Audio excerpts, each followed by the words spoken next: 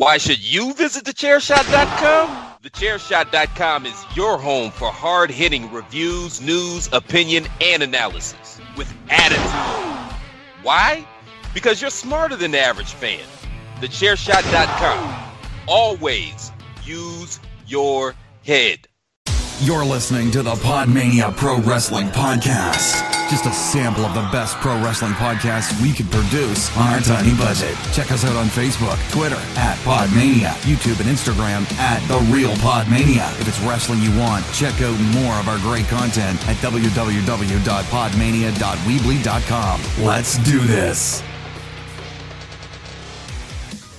Hello, and welcome to another episode of the PodMania podcast. I'm your host, Rob Goodwin, and I'm joined by both the dad of PodMania and the fetus of PodMania. How are we, gents? Garth, how are you, my friend?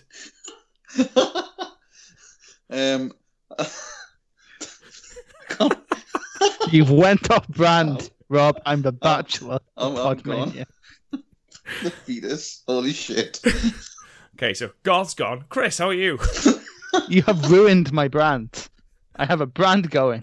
I have nicknames and everything. Unfortunately, you are now the fetus and nothing more. I am the bachelor of PodMania. The young bachelor. The very, very young fetus of PodMania. Anyway, ladies and gentlemen, because I bought action figures today. You did buy action figures today, which was... Yeah. Anyway, we have got, ladies and gentlemen, it is the end of 2018, which, quite frankly, has been an absolutely outstanding year for wrestling. No matter what company you are watching, unless WWE, New Japan has been on an absolute tear this year. Impact has made a resurgence, and quite frankly, since Slammiversary has been excellent watching. Even Ring of Honor have just put on Final Battle, which by all accounts was an absolutely amazing show. The women of WWE are absolutely pissing all over the men with their Evolution pay-per-view, which was fucking great stuff, and their matches at TLC rating higher than the men's. So overall for wrestling, and that's without saying, Rev Pro have made a massive leaps this year. Defiant, Progress, ICW, all these companies are putting on outstanding matches week in, week out. And we as wrestling fans... All in as well. All in, exactly. The biggest independent show ever. They said they could never sell 10,000 seats, and they did it in something ridiculous like 30 minutes. We've got NXT UK now, the WWE expanding into the UK, who, again, are putting on outstanding shows, and we are getting a UK takeover, for God's sake, which we are all going to, and which we keep saying on the podcast. But what we've done is, and every podcast's done this, but these, we wanted to do it. So we have created PodMania End of Year Awards. Now, the PodMania End of Year Awards, quite simply, there are 6 categories. We've got Wrestler of the Year, Match of the Year, Event of the Year, Tag Team of the Year, Breakout Star of the Year, and Disappointment of the Year. Now, obviously, there are podcasts that are more focused on one brand. We focus on a lot of things. So, there might be some stars that are missing from the categories, and you might think, well, why are they missed out? Because I could only put 12 categories on there, okay? And I am one man on my own on an app called SurveyMonkey. Okay? So don't rag on me too hard, please. Okay? But thank you to everyone that voted. We had so many, like an overwhelming amount of people voting, which really does help, and thank you so much for contributing. What we'll do is I will go through each of these categories. Now, the people who are in each category, okay, and I will go through who was in each category. Me, Chris, and Garth all agreed on. Didn't we, guys? Yeah. And basically what I'll do then is I will list the top 3, and you can give your opinions on that. Are you ready, guys? Yes. Yes, let's do it. Well, I think it's only fitting that we start with Wrestler of the Year. So in that category, you guys had the option of voting for Kota Ibushi, Tomohiro Ishii, Johnny Gargano, Zack Sabre Jr., Austin Aries, Hiromu Takahashi, The Velveteen Dream, Seth Rollins, Cody, Kenny Omega, Will Ospreay, and Tommaso Ciampa. Now, that is quite illustrious company to keep. Chris, let's start with you. Ideally, your vote, who would you have put in third, second, and first? Third, third Ishii, second Ciampa, first Gargano. Not Gargano, fucking Omega. Yeah, okay, fair enough. Garth, what about yourself? The Dream, Yeah? the third. You know what?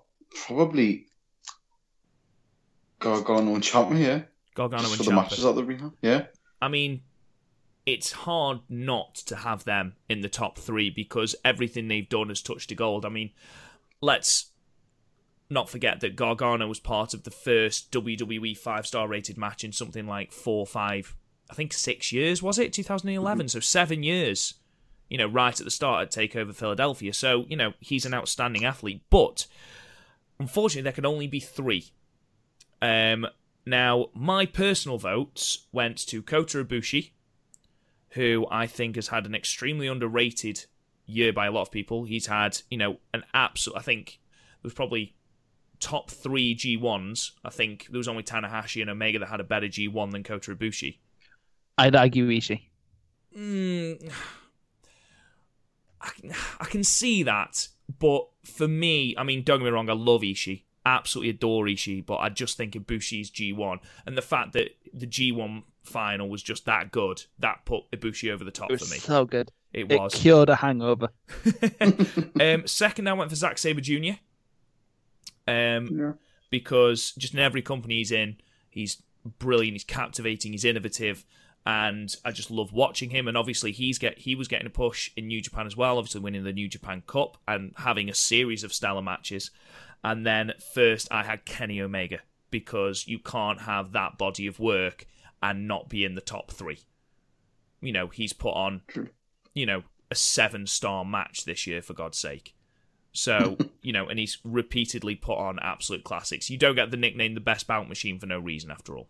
So, without further ado, in third place, with 14.04% of the votes, we have the Velveteen Dream. Nice. How many accounts did Garth make? You're allowed one.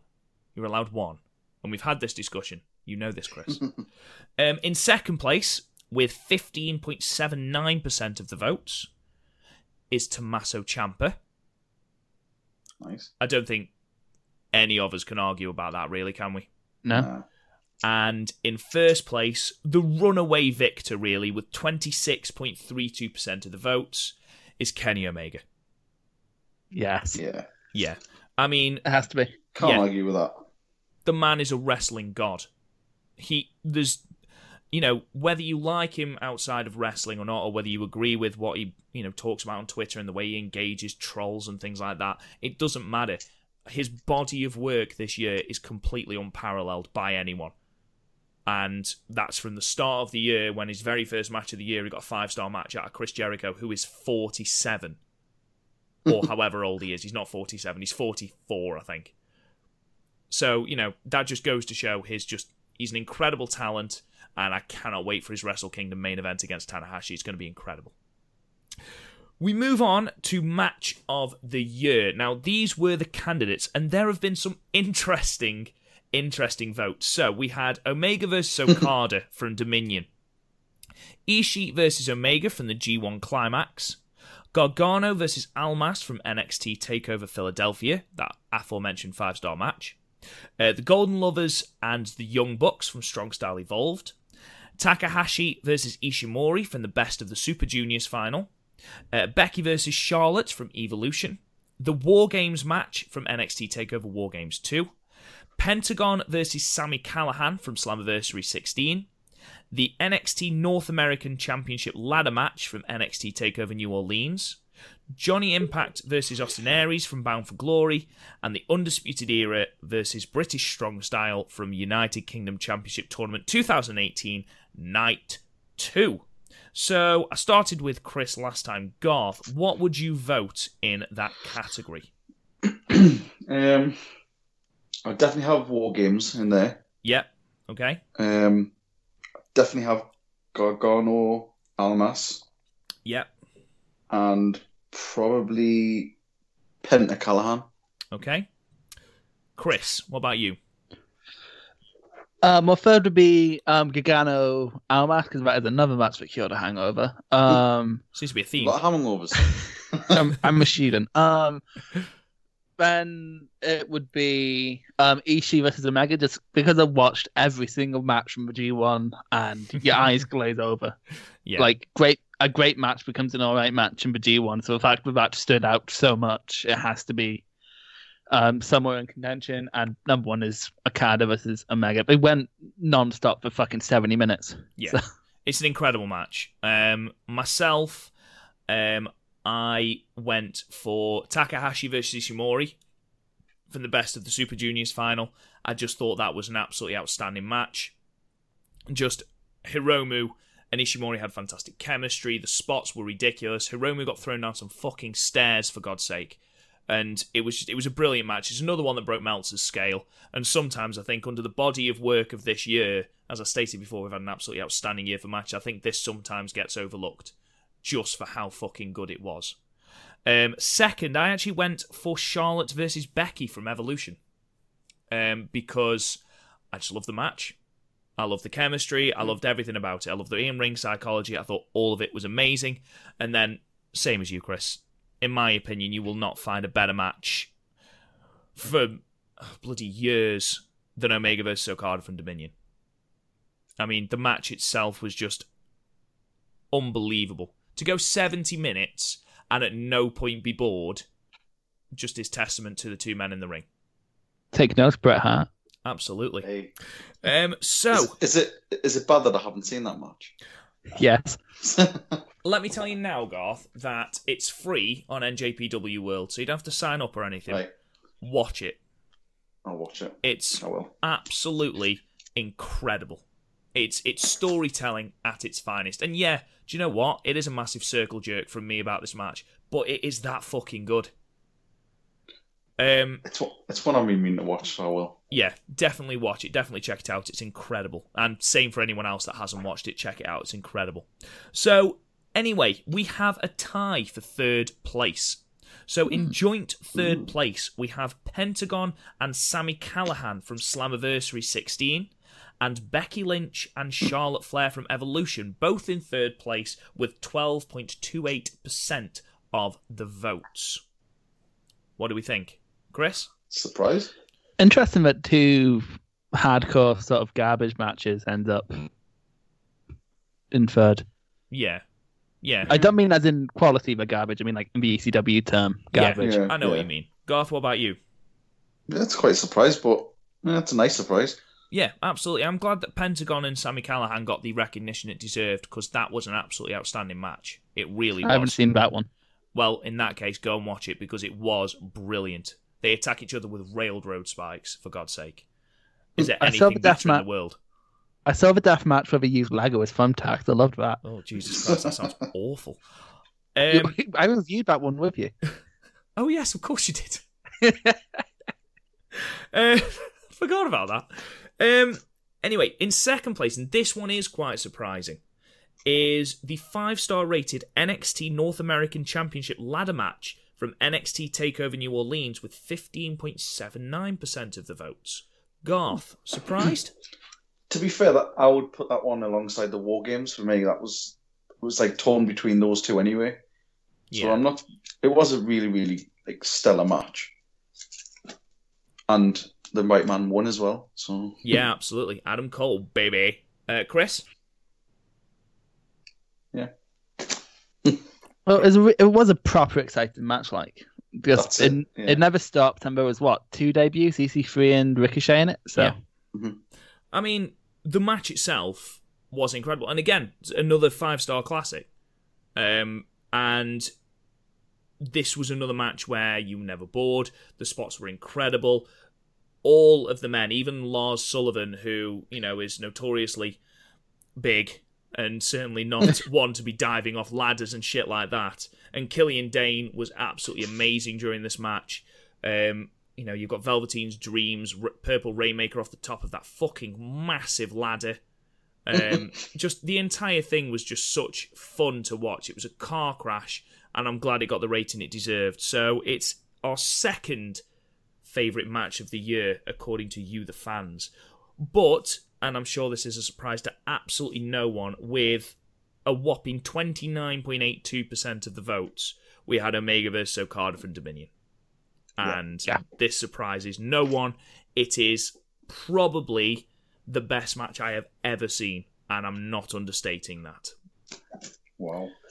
Objectively, yes, but in my heart, it's still Nakamura versus Ibushi. Jesus, I love that match. Nakamura versus Ibushi, fantastic. I still think just this match, there's nothing to beat it. On an objective level, this is the best match ever. Yeah. So, Garth, that is your homework. Yes, we set your homework. Me and the fetus are setting your homework. So, anyway, we move on to our third category, Event of the Year. Now, our picks for this were NXT TakeOver War Games 2, Dominion, NXT TakeOver New Orleans, All In, Progress's Hello Wembley, Evolution, Wrestle Kingdom 12, and Slammiversary 16. Now, Chris, what will be your top three? Okay, three, and just because it surprised me at how much I actually enjoyed it, is Evolution. I did not expect to enjoy it. Like, even the match with Lita and a dodgy as fuck moonsault was entertaining, and the Battle Royal was fun. Like, there was nothing bad on the card, and well, a lot of these shows were better. Just, it was so surprising. Like, I thought I wouldn't like anything but Toni Storm versus Io Shirai, but no, just Jesus, so good. Second would have to be War Games. It's the best takeover of the best year of takeovers. It has to be on here. Yep. But first is Dominion, because Jesus, but those last few matches on there. Ooh. Yeah, absolutely. Garth, I'll let you go first before I say anything. Definitely War Games is in there. Yeah. Just insanely good. No filler, all killer. Nice. Nice. Some 41 reference. We don't get enough of those on the podcast. I put Wrestle Kingdom in there because it was the first Wrestle Kingdom I'd seen in probably about 8 years or something, stuff like that. And I just thoroughly enjoyed it. Yeah. Because I'm not used to watching that, so it just totally, the level of quality wrestling, because at the time I was still watching WWE, absolutely blew my mind. Yeah. It's amazing how two products can be so different. Anyway, your first pick, Garth. I don't know if it's because it was new or if it's because I was so disillusioned with wrestling at the time, but Slammiversary just totally reignited my love for wrestling. Yeah. When we first decided it wasn't the best pay-per-view by a long mile. And I was torn between that and All In. Yeah. But I think Slammiversary had more sort of story to it, where All In was just a sort of exhibition. Yeah.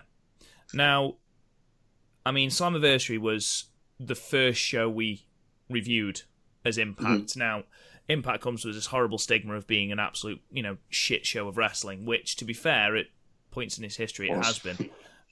But this was a real turning point for my opinion of it, and watching it religiously since Slammiversary, it's certainly a pay-per-view that holds, a lot of nostalgia for me, even though it was only, this year and partway through this year. But for me, third is Dominion. Now, the reason that doesn't rate higher is because I couldn't tell you any of the matches before the final three. The final three matches, were just incredible. I mean, Takahashi and Ospreay was everything I wanted and more. Then you got Naito and Jericho, and then you got the Omega and Okada match. But I couldn't tell you anything that came before it. Nothing at all. And for me, that stops it being my top pay-per-view. Second, I'm going to go All In. And, not for wrestling quality or not because of, anything like that, but just because of what it stood for. The fact that you no longer had to be in a massive company to fill out an arena like that. And, the things it's led to, this supposed all elite wrestling, these companies being set up, other places for wrestlers to go, going to WWE is not the be-all and end-all, and everything it stood for, All In. And for that reason, that's my second favourite pay-per-view of the year. And then, finally, I'm going to go with Wrestle Kingdom. Now, was it the best Wrestle Kingdom that I've seen? No. Was it better than Wrestle Kingdom 11? Certainly not. Was it a better show up and down than Wrestle Kingdom 9, which we reviewed the other day? Probably not. I mean, the undercard was better, was a lot better, but Wrestle Kingdom 9 had those matches that peaked higher. The thing is with me, it started my year just with such a bang. It was the first one I'd watched live. It was the first time I'd felt the hype. It was the first time I knew the stories going in. It was the first time that I was encapsulated by the absolute just furore that was New Japan. Because that build-up to Wrestle Kingdom 12, and especially the Jericho announcement, which I know hit a lot of people and certainly rubbed people up the wrong way, but nevertheless, just that whole thing, and when, it was on, I just felt this is something special. And it was the only pay-per-view, really, that did that for me. Yeah. But, shall we get into our awards and what the fans thought, guys? Yes, let's do it. Okay, so, in third place, with 14.04% of the votes, is All In. Yeah. Makes perfect sense. Yeah, certainly does. I think enough people liked it to give it that. We then had a tie for second place. Oh. Both with 17.54% of the votes. These two got a shitload of votes. And this surprises me, because in joint second place is Dominion and NXT TakeOver War Games 2. Oh. Which is surprising. I think Dominion was certainly the better show, but War Games 2 was a very, very good show that was more recent. Yeah, so it was just exciting as well. Yeah, and it was certainly one of the best WWE pay-per-views of the year, without a shadow of a doubt. Yeah. Speaking of WWE pay-per-views, in first place, with 21.05% of the votes, we have got a pay-per-view that none of us mentioned, NXT TakeOver New Orleans. Shit, I forgot about that. But it was an amazing show. 2 match of the year candidates coming out of it. Absolutely. With great story in the middle. And to be honest, a main NXT title match, but did rub me up the wrong way, which is why it wasn't on there. I think when you've got an NXT takeover, and NXT has far surpassed its label as a development brand, in my opinion, when they're doing a show and that completely eclipsed the WrestleMania that followed it, you have got something special. And it was a massive statement, that really, wasn't it? It really was. When you've got 2 5-star rated matches on one show, and it was just incredible. It was such a good show. It was such an exciting show to watch. It ended with a feud that built for 18 months, and you don't get that anymore. Exactly. An organic feud. And it wasn't forced down our throats. It was something that we all knew was coming, and we all still loved it. So, you know what? It was a little bit surprising for me that it came out top, but do you know what? Yeah. It was a great show. A really, really good show. Yeah. We move on to... Yeah, I agree. We move on to our fourth category, Tag Team of the Year. Now, the categories that we came up with were... the nominees that we came up with were The New Day, The Kings of Catch, The Young Bucks, The Usos, The Golden Lovers, LAX, El Desperado and Kanemaru, Undisputed Era, and Mustache Mountain. Chris. My number 3 is going to be Kings of Catch, just so they get mentioned and people can actually learn who they are. They're a team in ICW, and quite a shit year for ICW. They've been a highlight. I've been to something like 13 wrestling shows this year. They've been on more than half of them, and they always steal the show no matter what they're on. They never stop trying, no matter how many people they're in front of, and they can play comedy, they can do serious shit. They're just really good. You should check them out. Number 2 would be the Young Bucks. They've just had so many quality matches. My only problem is every time we turn up in Ring of Honor, in my head it's fuck off heat because Ring of Honor is just the Young Bucks show. And number one's Golden Lovers. We haven't had a million matches this year, but all of them have been amazing. So, okay, I agree. Apart from Kings of Catch, which was obviously your nomination because neither me or Garth know who the fuck they are. So, thank you for that. We appreciate that. Garth, what about you, my friend? Well, considering I hadn't seen pretty much any of the ones from the Japanese ones or Kings of Catch, it's quite limiting. But I mean, I'll take the upper three. I mean, LAX obviously because I've been watching them more than any other tag team, and the fact that they pretty much prop up that division at the minute. Yeah, 100% they do. And they haven't had a bad match. The stories really work.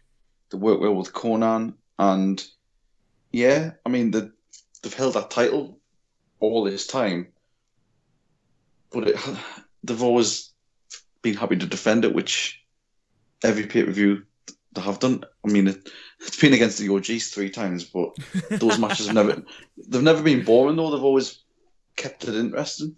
Yeah, absolutely. So definitely have them in there. Undisputed Era, because I just love them. All like 4 of them. Yeah, they're fucking brilliant. Again, they're just different. When you watch WWE, they're different to their other tag teams. They've got their own sort of little niche. Yeah, you've got Kyle O'Reilly playing guitar with the belt, and Roddy Strong, who's just completely changed his character and totally fits in with it now. When he did that turn, it was like a real sort of intake of breath shock. Yeah, it was. So definitely have them in there. And honestly, before they sort of dropped off, the Usos had a really good year. They did, absolutely. So I wouldn't put them number 1, but I would put them in my top 3. Those matches they had with the New Day were some of the best tag matches all year. Yeah, they were, absolutely. The cage match they had was unbelievable. Yeah, it was. So I put the Usos in there just unfortunately they had a sort of the drop off. Did they have a period out with injury as well? I think they had an issue with one of them being arrested. I think that was more the issue. Oh well, Wait, one was arrested? What? I don't know whether they were. He had a mugshot all plastered all over Facebook. It was the one that's not married to Naomi. For I think it was DUI. I'm sure it was DUI, but as far as I'm aware, nothing happened. Like there was no fine or anything. But you see the drop off a bit. Yeah, He just spent a night in Bucel Penitentiary. Hey. For me, I'm going to put. I'm going to give my third place vote to possibly the most underrated tag team on this list, and that goes to Despy and Kanemaru, because they've held the junior belts for 200 plus days, and they've defended them in consistently what have been absolutely fantastic matches. They've been really, really good matches. Often, they've been thrown together at the start of shows in, schmozzes, but every time, they've always been great to watch. And Desperado is obscenely overlooked in that division. He is absolutely fantastic. And I think, a third place vote from me is, probably nothing to them, but, at least they're getting some recognition on this podcast because they are really, really good. And unfortunately, they are not walking out of Wrestle Kingdom 13 with those belts. So give them recognition now while we can. I'm going to give my second place vote to LAX. Same, absolutely, pretty much verbatim what you said, Garth. They have held the Impact division, the Impact Tag Team division together. They've been outstanding to watch, whether it's, and I've said this on the Impact podcast earlier today, they've had fantastic matches in Impact, they've had fantastic matches in Evolve, they had a fantastic match against the Young Bucks. So, they are a fantastic tag team. They've had a great year. They are now the longest reigning Impact Tag Team Champions. So, yeah, absolutely great year for LAX. And then I am going to give my first place vote to It's between the Young Bucks and Undisputed Era. But I'm just going to say that both teams have entertained me all year. And yeah, that's all I want from my tag team wrestling, if I'm honest. So, in third place, with 12.28% of the vote, and this is possibly the most surprising entry, is the Usos. Wow. So, whether that's built on the body People of work... have memories. Whether that's built on the body of work that they had against the New Day, even at the tail end of 2017, I think some of those matches were. Mm-hmm. People obviously have long memories and recognition for the Usos, so respect. In second place, with 17.54% of the votes, we have the Young Bucks. Probably unsurprising to no one. You can't make a match worse by adding some Young Bucks to it, as me and Chris found out at World Tag League. And then in first place, and this is by an absolute country mile, 33.33% of the vote is the Undisputed Era. Wow. That shocked our system. Wow. Hey. Brilliant wordplay. Now, for me, they have been like the most must-see thing in NXT. Yeah. With the exception of the Gargano and Ciampa feud. And Keanu Reeves. Oh, please don't mention that name. Please. I hate you so much for that, because now I can see him in my head. They've consistently been entertaining. They've put on outstanding matches, whether it's Bobby Fish and Kyle O'Reilly versus the Authors of Pain, which I really, really enjoyed, or whether it's the both War Games matches, or whether it's just Adam Cole being fucking Adam Cole, or the fact that they've completely legitimized Roderick Strong in the WWE, where he was in danger of being forgotten. The entire stable is fucking brilliant, and the pop that they are going to get when Shock the System comes onto the main screen and the main roster is going to be absolutely electric, because they are that good. Especially considering they're supposed to be heels. Exactly. And my worst fear is that they're going to bring Adam Cole up as a face, which just don't do it. Just leave them as they are. Just bring them up as they are. The one thing that I would say here, now LAX were fourth with 10.53% of the votes, but languishing somewhat, and Chris, I just quickly wanted to get your take on this before we move on to our fifth category, was Golden Lovers. Well, our fans are clearly ill-informed, and... Wow. Chris does not speak for the opinions of all PodMania. He does not. There should be a disclaimer at the start of our podcast that says, please take all Chris's opinions with a pinch of salt. But there's a reason I was made to do the New Japan stuff on my own for so long. But no, I get it, but they haven't been seen as a tag team this year. We've both been having mostly singles, and we're going into Wrestle Kingdom as a singles. Just every match we were in was match of the night, so I just couldn't overlook that. No, fair enough. I mean, Dave Meltzer's just rated their Road 2 show match against Tanahashi and Ospreay 5 stars. Yeah. And, it was an outstanding match. It really was, worthy of any pay-per-view, no matter Road 2 show. But you're right, every time they've been together, they put on an absolutely outstanding match against the Young Bucks at Strong Style Evolved. They put on a great match against, I think, was it Ishii and Okada earlier on in the year? Ishii and Okada, yeah. Even they made David Finlay interesting. So. Yeah, they had a great match against Ospreay and Okada. I think the problem is that people haven't seen them as a tag team enough this year. They had this payoff to, years and years of waiting for Omega and for Ibushi to reconcile. And then, ultimately, Chris, in the grand scheme of things, what did we get?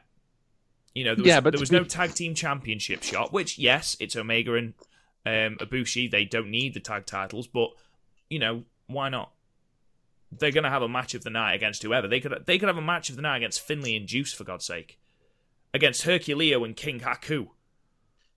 King Haku. Exactly. They could have a match of the night. So, make them double champions. Who the fuck cares? It's New Japan don't like double champ. We'll get into this one with Young Lion, probably. Yeah. Anyway, so that was perhaps the thing that was more surprising for me. So we move on to our penultimate category, Excellent use of the word penultimate, Rob. Off category 5, breakout star of the year. Now, again, the nominees were voted for by myself, Chris, and Garth, and this was again won by an absolute landslide. The nominees were Ronda Rousey, El Phantasmo, Switchblade Jay White, Tessa Blanchard, Braun Strowman, Killer Cross, Brian Cage, Hangman Page, Jonathan Gresham, and Flip Gordon. Now, Garth, who are your top 3 there? Probably going to be slightly biased here. Can I quickly guess? Can I quickly guess who your top 3 are going to be? Is it Blanchard, Cross, and Cage? It might be.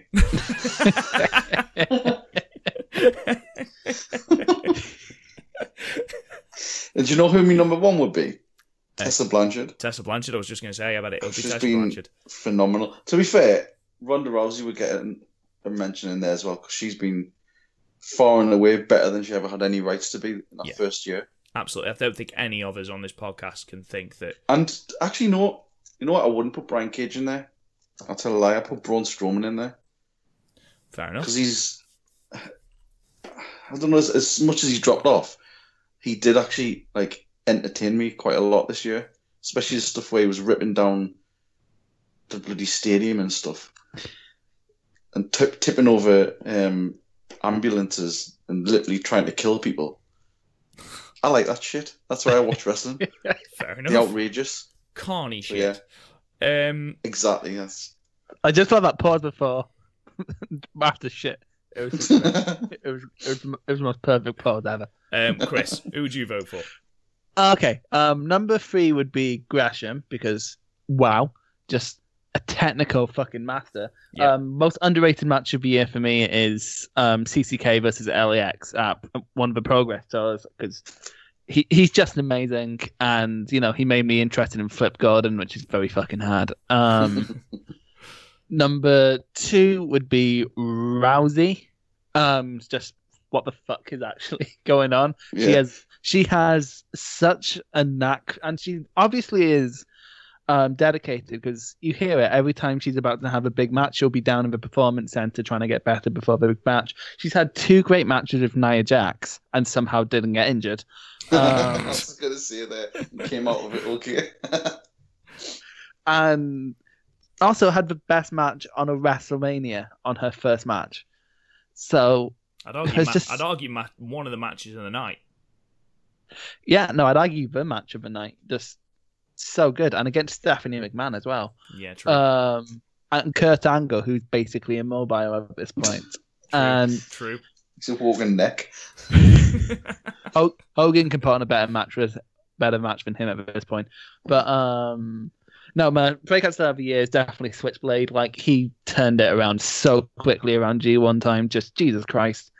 And that match he had with Juice Robinson, great. He's not on the level in terms of workmanship as everyone else on the New Japan roster, but he's still young. He'll get there, but he has one of the best characters in all of New Japan, and that's come naturally to him. And he has scored wins over Omega, Okada, and Tanahashi in the same calendar year. So, yeah, New Japan are obviously massive on Jay White. Myself, rocket strapped. Say again. Yeah, absolutely. Rocket strapped. Yeah, absolutely. At one point, he was like the runaway favourite to win the G1, because at that point, hadn't he beaten Okada and Tanahashi? He beat Tana and Okada in the first 2 nights of A Block, and go back and listen to that. I didn't know what to do. I mean, okay, so my 3, Tessa Blanchard, number 3, for the exact same reason as you, Garth. She's just incredible. She's an absolute diamond. Ha ha ha. She's incredible. She's just captivating. How old is she? She's 23 years old or something. She's really ridiculously young. She is. She's got. She looks many years so much younger than 23. Jesus Christ. She's incredible. She is, and she's gonna be massive. She's gonna be massive. But she's brought such legitimacy to that Knockouts Championship. She's captivating every time. She's just put on a brilliant match, a mixed tag team match between her and Moose and Johnny Impact and Taya Valkyrie. And her character work and her in-ring work just make it so enjoyable to watch. So yeah, she'd go third. Ronda Rousey, I completely agree, second, because she's just better than she had any right to be. You know, all of us as fans just thought, oh, up another celebrity who wants to wrestle. And the effort that she has put in, and the clear love that she's got for the professional wrestling industry, just... That's what I was going to say, yeah. Yeah, it She makes loves her it. so endearing to fans. And you know what? Yeah, you're absolutely right. She put on, let's balls out. She had match of the night at WrestleMania 34. She's had good matches against Alexa Bliss, who is okay in the ring. She's had matches against Nia Jax and not got injured, which in itself is a great thing. And I just think that she has got, she's a massive name and she's doing so well, considering this is her first year. Here's a question. Will she be the first woman to headline WrestleMania? Yes. 100% yes. Yeah, I can't think of a match apart from her and Becky that could headline WrestleMania.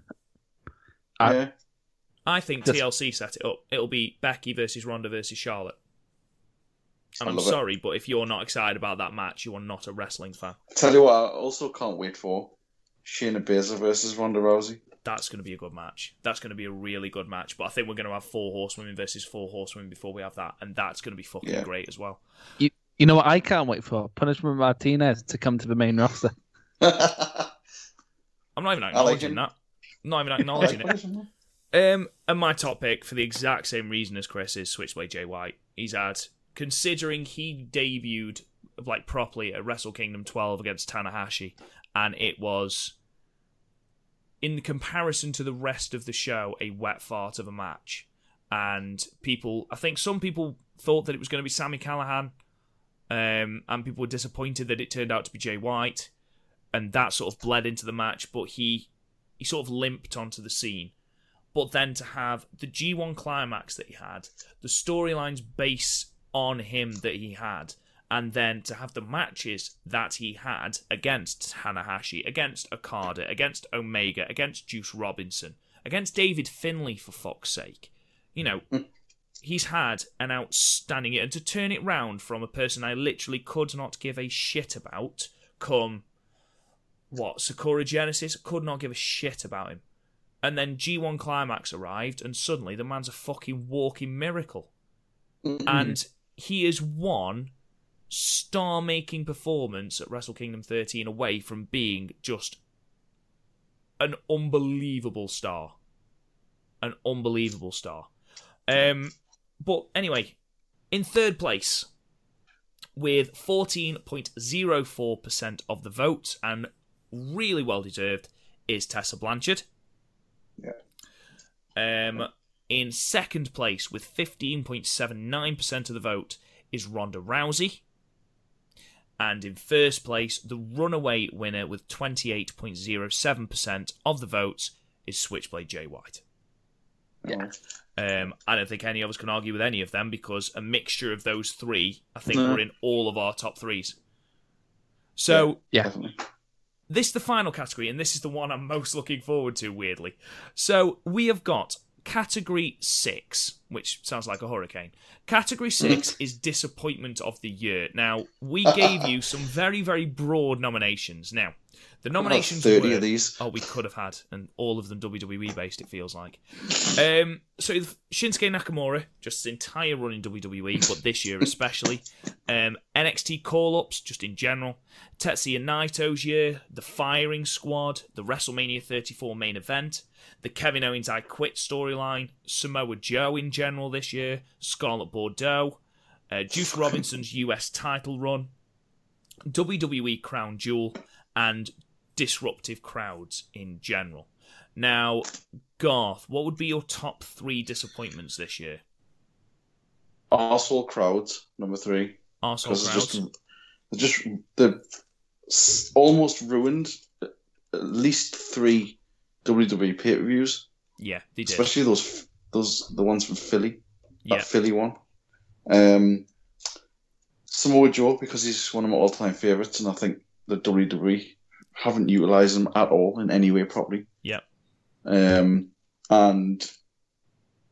Shinsuke Nakamura, because, again, he's another person who can have sort of blockbuster matches, and he's a blockbuster character, entertainer, and he just hasn't been allowed to do it. The stupid shit he did with when he first came in with bloody Ziggler, and then when he won the Nack America bullshit, it's like, come on, like the stereotyping as always they do in American promotions. When they saw what he can do before with Sami Zayn in NXT, the glimpses of what he could do before. People know what he can do from like New Japan, just not letting him do his thing, and from not to turn up on 2 or 3 pay-per-views in a row. It's a as a champion, it's just like, yeah, just let him go back. Yeah. No, I agree. I'm going to do mine next because I've got a rant and a fucking half prepared for one of these. Hey. So, in third place is NXT call-ups. Because I think the fact that they are calling people up and doing literally dick all with them, and you look, yeah, you can say, yeah, not AJ Styles, sorry. You can say like Kevin Owens, Sami Zayn. Okay, yeah, they've been moderate successes. Okay, especially Kevin Owens, Sami Zayn not so much. But then you look at American Alpha, The Revival, Sanity, Samoa Joe, Shinsuke Nakamura, Andrade Cien Almas, who's done fuck all since he's been on the main roster. And that's just No way Jose. No Way Jose, who should be main eventing WrestleMania. But these people who are putting on fucking matches of unbelievable quality in NXT and are proving again and again that they are amazing. And then they are just fed this fucking bullshit when it comes to the main roster that we have to endure and watch them work, knowing that they can do so much better. How the fuck can you have the Revival, one of the greatest tag teams in NXT history, one of the greatest tag teams WWE have, and they are jobbing to Lucha House Party? How is that fucking possible? You've got Shinsuke Nakamura, who I watched in the co-headlining match of WrestleMania 9, put on an absolute fucking masterclass with Kota Ibushi. WrestleMania 9, Sorry, Wrestle Kingdom 9, sorry. That's how angry I am. Hulk Hogan came out afterwards and leg dropped. But the Silver Dome. Oh god, the Silver Dome. But then you've got him doing fucking Speak No English and all this fucking balls. You've got this stuff and that with him, stupid shit with the balls, just hitting AJ Styles hell. in the balls. He had the opportunity to have this match of absolute quality at WrestleMania 34 with AJ Styles, and we were fed this bullshit under the premise that we would have this heel turn. And do you know what? This feeds into my second one, because Shinsuke Nakamura is number 2. Because his run this year has been fucking dog shit. I'm sorry, I don't care if he's US champion. That belt means fuck all. It really does. It means absolutely fucking nothing. So, I mean, Nakamerica, what the fuck is that? I mean, the only thing that has changed in Nakamura is the fact that he now wears a blue outfit. Whoop-de-fucking-do. I mean, like you say, Goth, he hasn't been on the last 2 pay-per-views, for God's sake. No. Seth Rollins made him look fucking ridiculous at Survivor Series. And it just feels like, yes, I know that Nakamura is half-arsing his run in WWE. I'm fully aware of that, and I'm fully aware that he did all his work in New Japan, and he came to WWE effectively for an easy paycheck and an easy ride. But I'm sorry, it's ridiculous. He's not putting the effort in. He's creative. I don't know who he's writing the creative for him, but how the fuck can you balls up Nakamura versus AJ fucking Styles? How do you balls that up? They gave it 20 minutes. It's not even like it was a squash match. How do you fuck that up? And I'm sorry, it's so frustrating because genuinely this man is capable of fucking brilliant stuff, and it feels like we as the fans are being shafted with it. Can you name me 4 good Shinsuke Nakamura matches? Because I can name you 1, 2 potentially. I don't watch WWE. Sami Zayn at Dallas. Chris, what did you say? The Money in the Bank match against Styles was better than normal. Yeah, but that's better than normal. That's not good. It just feels to me like it's Vince saying, it's like sort of he's took the huff and he's been told by everybody and anybody, Shinsuke Nakamura's missed like this amazing sort of charismatic guy, get him in there, and he's like, right, fine, have him. There you go, there's your Nakamura. Yeah. What are you going to do with him? That's what it feels like. Yeah. And then I it's agree. like, well, Vince, we need him this. No, you sort it out, sort of thing. And it's like, I'm not going to help push him. I'll elaborate on my feelings of Nakamura when I get to my list. Yeah, I've Hey. still got number 1 yet. Yeah, I know. I mean, right.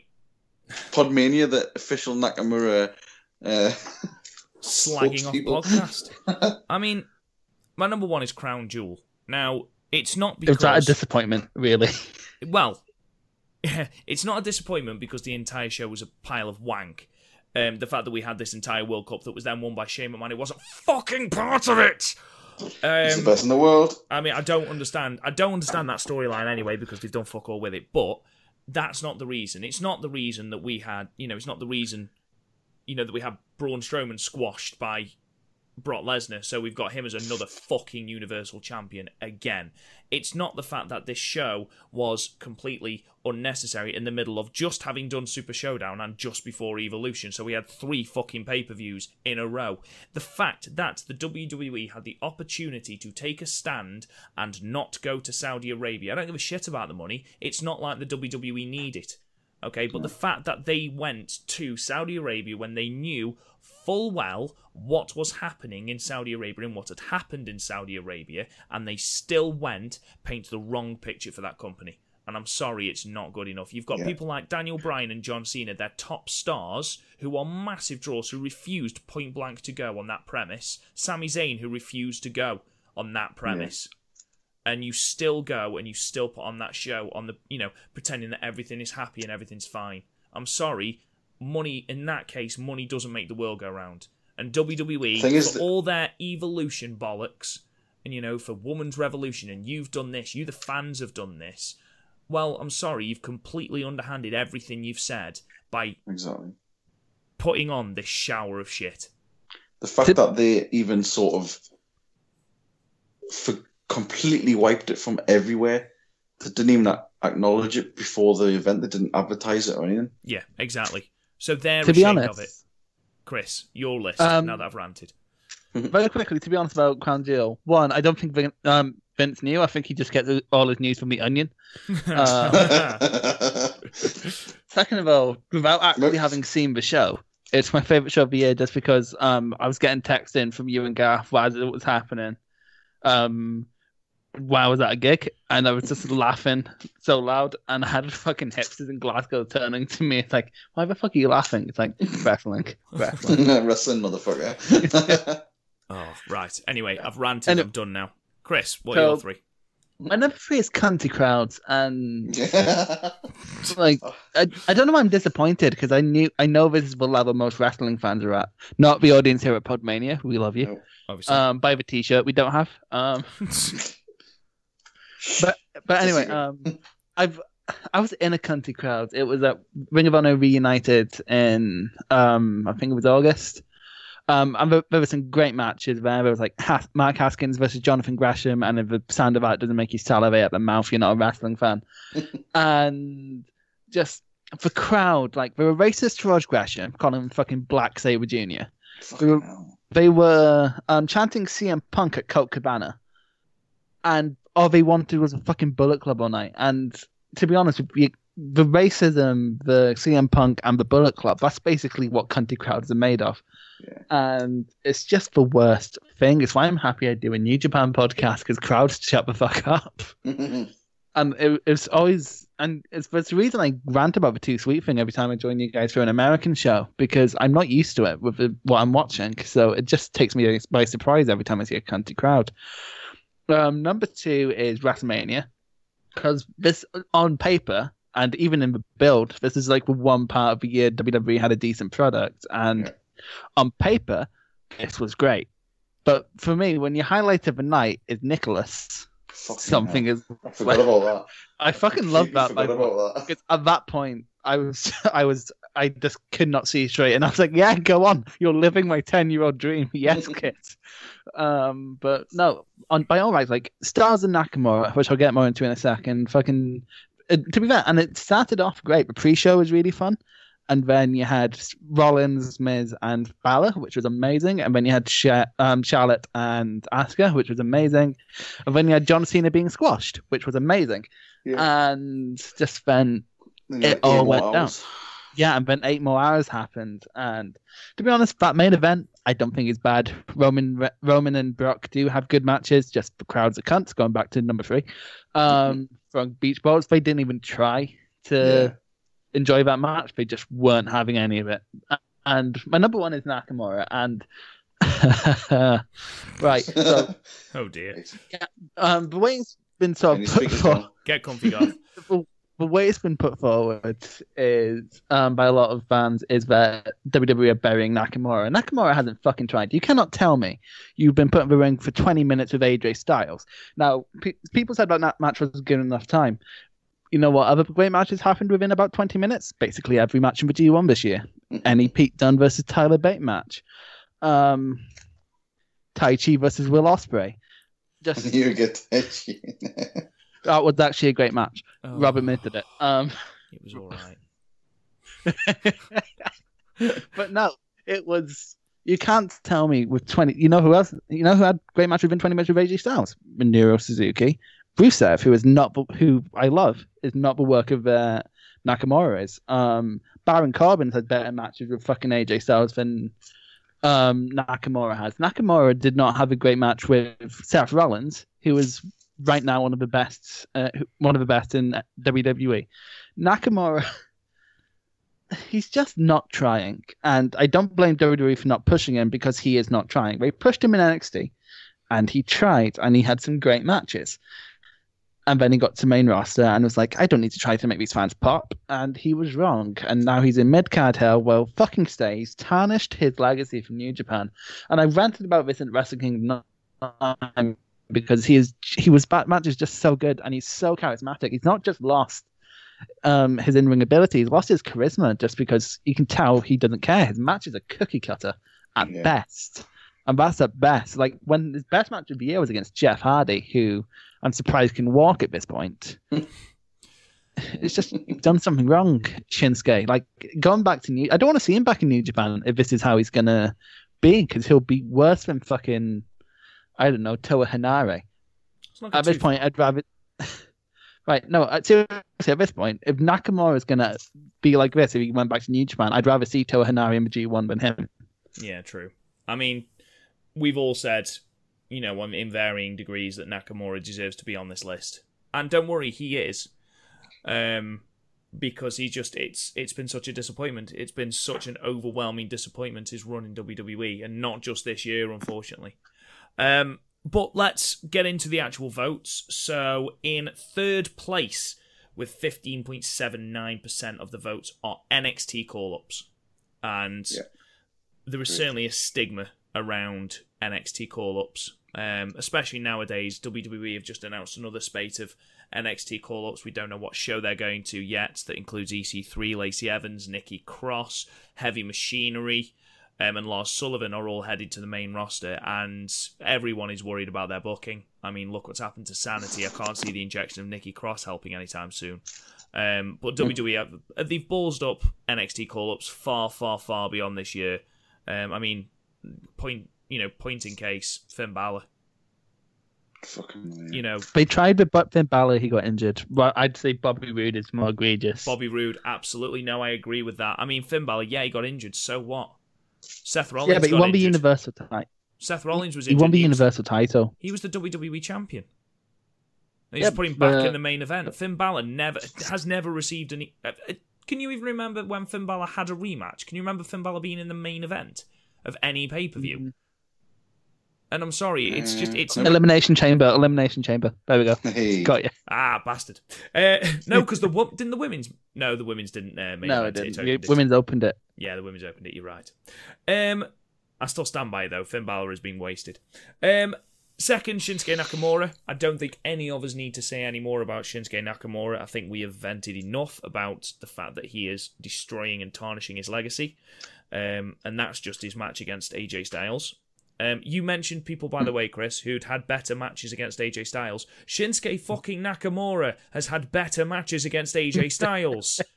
Wrestle Kingdom 10. But not in under 20 minutes. I don't give a shit. Yeah, but it's not good enough. And then number one, with 33.33%, so running away with it, was Crown Jewel. And I assume it is an audience that feels pretty much the same as I do. It's not necessarily the baffling booking that made no sense.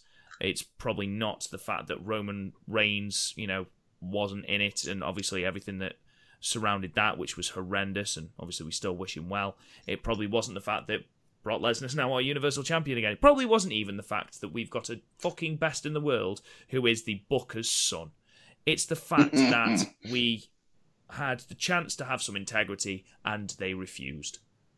So that's the biggest disappointment, and rightly so. WWE integrity. I know, lol. So, ladies and gentlemen, those are our end of year awards. All 6 categories. Thank you so much again for voting, ladies and gentlemen. It really does help the podcast out. Thank you so much. But we also have the Hall of Fame class 2018. Yes, PodMania have their own Hall of Fame. Can I just say, you've not seen the show like the chat after Rob said, give us your nomination. Yes. This caused rifts. This caused rifts between the three of us. Friendships have been broken and have been thus mended over who we are putting in.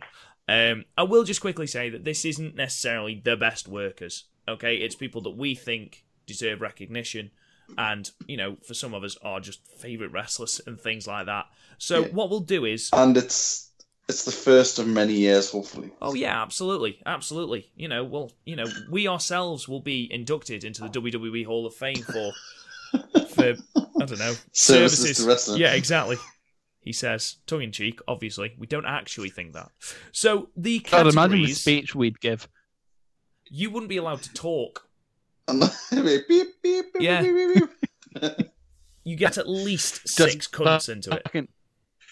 Michael Hayes just comes on and drags me. Kicking and screaming. Yeah. You destroyed ICW! You fucking crowd, you cunty crowds. Stop! You Nakamura, you're a fucking gun. Stop two-sweeting me!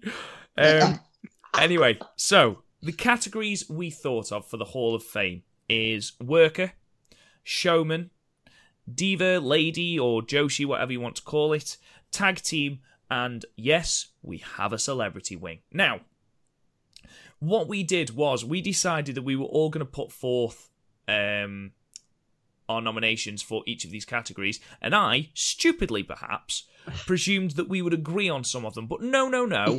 Hell broke loose, and genuinely, I thought that punches would be thrown. Now, we agreed unanimously on both tag team and celebrity, and I'll go through them all in order in a moment. Whoever put forward other options relented on showman and lady. However, when it got to worker, I genuinely thought that I'd have to find new podcast co-hosts. Because I'll be honest, Chris is still on probation. But that's because I got my way. Basically, you have never seen anyone be as petulant as Chris was for the worker. It was almost embarrassing. I am right, Rob. Right, so what we're going to do is we're going to work through each category, and the person that got their way, basically, is going to explain why they got their way. And Chris, it's your worker that is in the Hall of Fame this year. Can you give us a brief rundown of who it is and why you've inducted them? It's Haru Misawa, the best ever.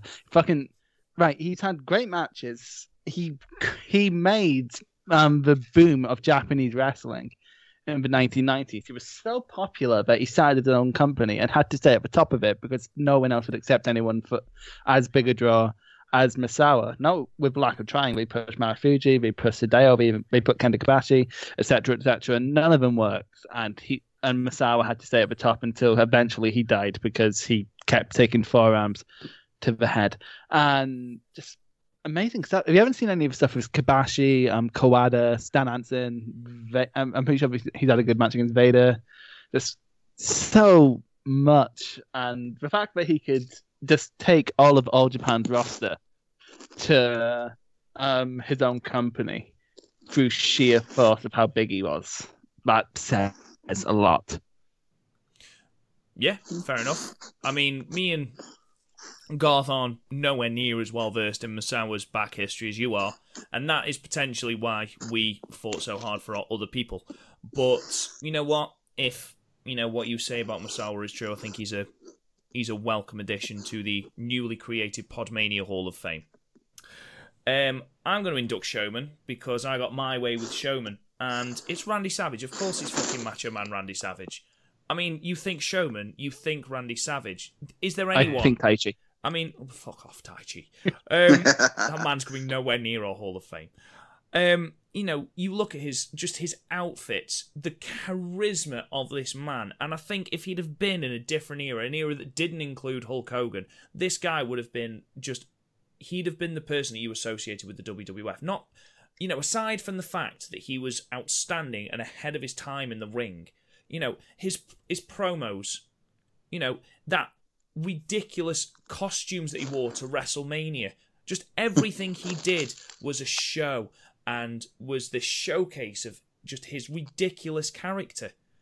And, I think he deserves the recognition that he's getting. The man is a showman, and for me, there is no one that can come close to Randy Savage when it comes to being a showman. Just for people who pay homage to him through their gear, like Juice Robinson did it with Tag League this year. Jay Lethal's made a career off of it, basically. CM Punk wore Savage tights. Just so many people pay tribute, and that's because of his sheer force personality. Well, half of Velveteen Dreams, sort of a mixture of Savage and Flair, and Hogan, and Prince. Well, and Prince. A lot of Prince. If you've got a man who is still making waves in this industry, he's still cited as one of the greatest influences in wrestling history.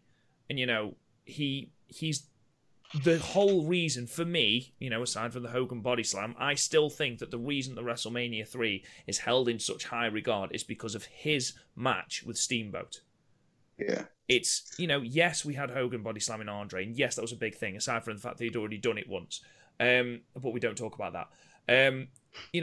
That match with Steamboat is iconic, and that is Savage, and that is what Savage was about. And for me, Showman had to be Macho Man, and that's why I wouldn't back down with that one. Fun fact, the only 1980s VHS I had from WWF was WrestleMania 4, where he won the title. It's a shite WrestleMania, but it was a good moment. Yes, it's a terrible pay-per-view where they attempt to put an entire tournament into a WrestleMania, and fucking hell, it's a head fuck. Nothing went over 10 minutes. No. And let's not forget, aside from the Diana wedding, his wedding to Elizabeth was the true royal wedding of the decade. Oh, absolutely. The man got a wedding segment over. A wedding segment. It main evented SummerSlam. It did. Yeah. The match didn't fucking main event it. A wedding. Yeah. I mean, does anyone remember the Ultimate Warriors? No, the Ultimate Maniacs? I thought you were going to say the Ultimate Warriors wedding. I was like, no, I wasn't invited, Chris. Imagine the Ultimate Maniacs. We were meant to be on one pay-per-view, and then it never happened because Warrior walked out. Of course he did. So there's some pretty good promos. Yeah, true. Yeah. Garth, you got your way with the woman/lady/Joshi. Would you? That sounds wrong. It does. Would you like to explain why you are inducting the person you are inducting into the PodMania Hall of Fame? I would love to. It is the sensational Queen Sherry. So there's a Macho Man link straight away. Obviously. But no, Sherry Martel, sensational Sherry was, for me, she's still in the top 3 managers of all time, up there with Bobby Heenan. But just, at the time when, she came over from the AWA and she was like quite an accomplished wrestler. But I think it was at the time when,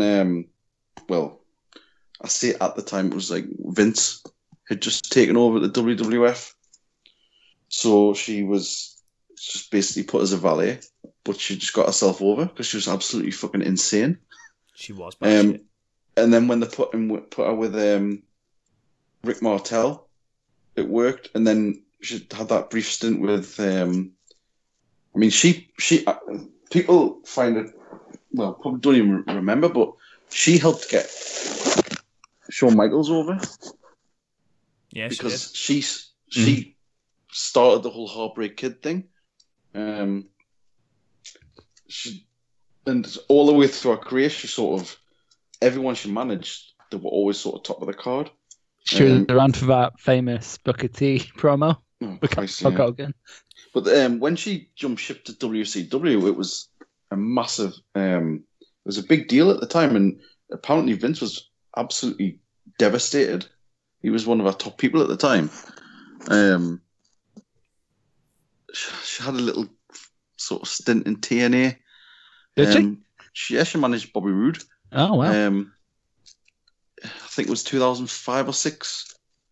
I think she was only on for like a few episodes because she died later on. But obviously she was with Harlem Heat for a bit.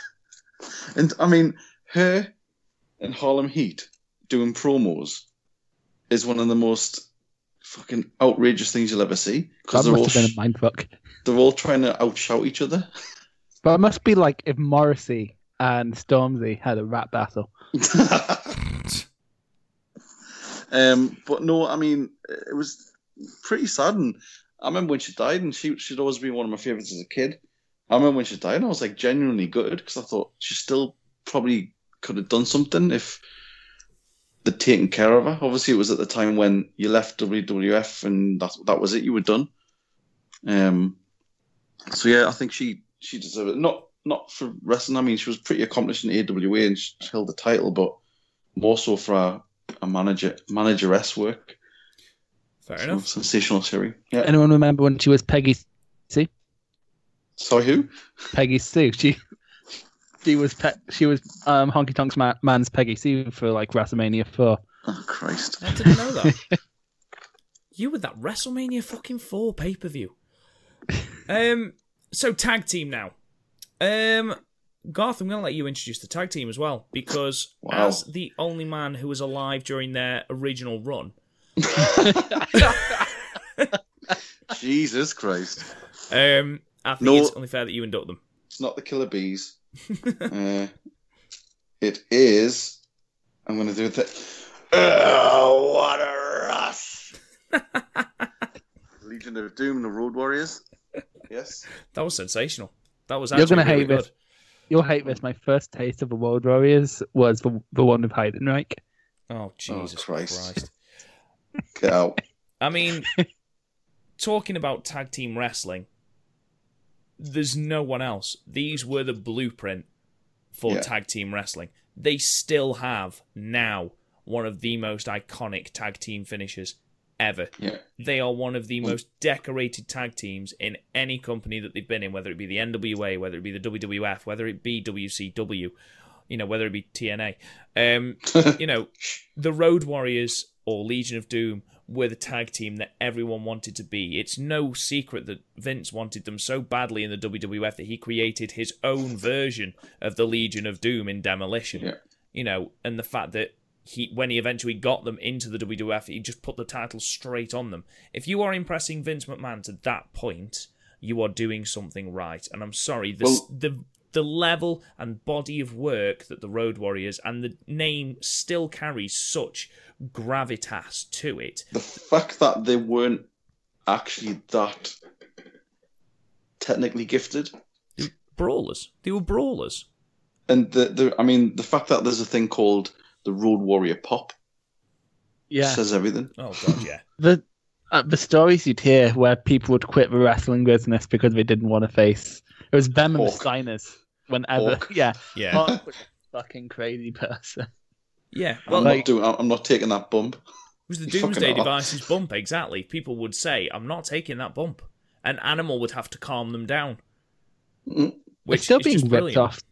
They're still being ripped off to this day. And actually, if you look at like a lot of like Mega Drive or Super Nintendo games at the time, them and Hulk Hogan were the most parodied people within like non-licensed wrestling games. Yeah. Definitely.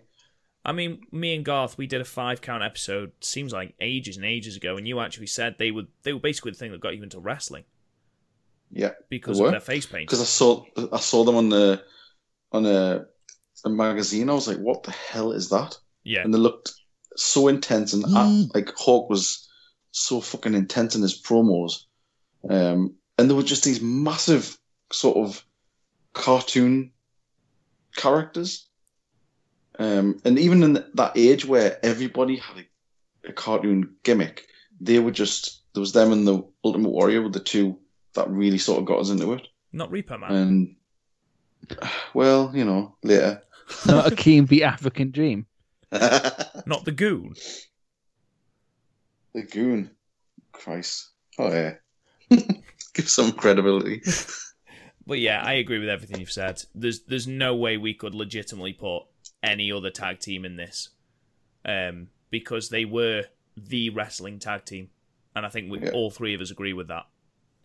Yeah. Apart from maybe the Killer Bees. Yeah, apart from the Killer Bees. Hey, 2019 class. 2019 class. Who knows? We then move on to our final category, our final wing, the celebrity wing, and instead of just picking a celebrity, putting them in one segment, and then putting them in the Hall of Fame like WWE do, Snoop Dogg, Drew Carey is in there for some fucking reason because he was in. To be the fair, Royal I love Rumble. Snoop Dogg. I loved Snoop Dogg's bit in WWE as a kid. I thought it was amazing. That's because you're Reggae Jesus. It's because I was 11. Were you Reggae Jesus then as well? I did have long hair. Okay, fair enough then. I But did once. the one once, many moons ago. But yeah, a celebrity that carries real, again, I say this word again, legitimacy, is Andy Kaufman. And he was a man that loved the industry that much that he put himself in an actual feud with Jerry the King Lawler. It is one of the most iconic feuds in wrestling. And I'm not overstating that. It's literally how it was. They went on talk shows together with Kaufman selling injuries. They had actual matches. And people, because kayfabe wasn't dead, people actually thought that Lawler and Kaufman were beating the shit out of each other and that the beef was real. And if you are carrying that much... Yeah, exactly. Brought together two worlds that never, ever, ever crossed or spoke to each other. Can I say, in hindsight, it's very weird seeing Jerry the King Lawler defending women's wrestling. Yeah, in retrospect. being the big hero of women's rights. And not yelling puppies. The fact that as well, back then, Kaufman even went as far to... He took some proper training. He was given promos. Yeah. He was all in before anybody from any sort of celebrity side of stuff was really ever bothered about wrestling. And to be perfectly other than honest, a paycheck. Yeah, and even the rest, even now, celebrity involvement in wrestling isn't the same. It's not. They'll just turn up and do segments. There's no one who's invested. Ronda Rousey is probably the only person of note. David Arquette. Stephen Amell as well, I suppose. But David Arquette, really. Only the last couple of months. He was just in a death match. He just tries to kill Only in the himself last couple of months. Again. Yeah, and it's because his cannot acting career is dead. But I'm sorry, I refuse to class his first run as a wrestler. He won the WCW title in a time when WCW was booking itself into oblivion. I refuse to class that as celebrity induction worthy. I refuse point blank. Yes, he's putting on, he's doing some good work. Yes, he obviously loves the profession. But until I see something that, to the degree of which Andy Kaufman was doing it, I'm not inducting him into the celebrity wing of the Hall of Fame. Because in that I case, we're not still going to have blame any him. more celebrities in the Hall of Fame. It's alright, we've got Cyndi Lauper. Donald Trump. Yeah, we could induct Donald Trump, absolutely. Who was part of my first ever WrestleMania. I had no clue who the fuck he was. No, we've got Snoop Dogg, don't forget, as well. Yeah. Class 2019. Hugh Jackman turned up one time. Yeah, exactly. Punched off Ziggler. Actually bust his jaw. Yeah. Machine Gun Kelly got powerbombed off the stage by Kevin Owens. Yeah, and Bang proceeded to get destroyed by Eminem. Exactly. So, we've got a plethora of celebrities. But, ladies and gentlemen, that is our show. Those are our end-of-year awards. Weird point to end on. It is a weird point to end on, but I thought we're going to go down a rabbit hole because you're talking. And that's what happens. That's why our New Japan podcasts are like 2 hours long. Oh, Jesus Christ. Every time Rob presses off, it's like, oh shit, Chris, we went over an hour. But yeah, those are our awards, and that is our Hall of Fame. Hopefully, as you, the fans, have actually voted for our awards, you agree with the choices, and hopefully you can see our reasoning for inducting the people we have into the PodMania Hall of Fame. Thank you very, very much for everyone that voted. It really does help the podcast. If you can, please give us a 5-star review, subscribe to the podcast. It helps us massively. I can't state that enough. If you want to talk to us on Twitter, you can talk to me at RealRobGoodwin. Chris, where can they find you? At Young Lion TXT. Garth, where can they find you? At Drummond Jackson. Subscribe on iTunes, on CastBox. You can follow PodMania at PodMania on Twitter. You can like us on Facebook. You can also check out the website, www.podmania.co.uk. Thank you so much for listening, and if we don't talk to you again, I mean, we will, because we're previewing Wrestle Kingdom, but that's beside the point. And the NXT UK, we still have that today. Oh yeah, and NXT UK. So we're actually going to talk to you a lot before Christmas, but that's irrelevant. Not Gaff. Gaff, just say goodbye. Yeah, yes, Merry Christmas. He needs to go to sleep. But yeah, thank you so much for listening. Have a very Merry Christmas, a lovely New Year, and we shall talk to you guys in the New Year.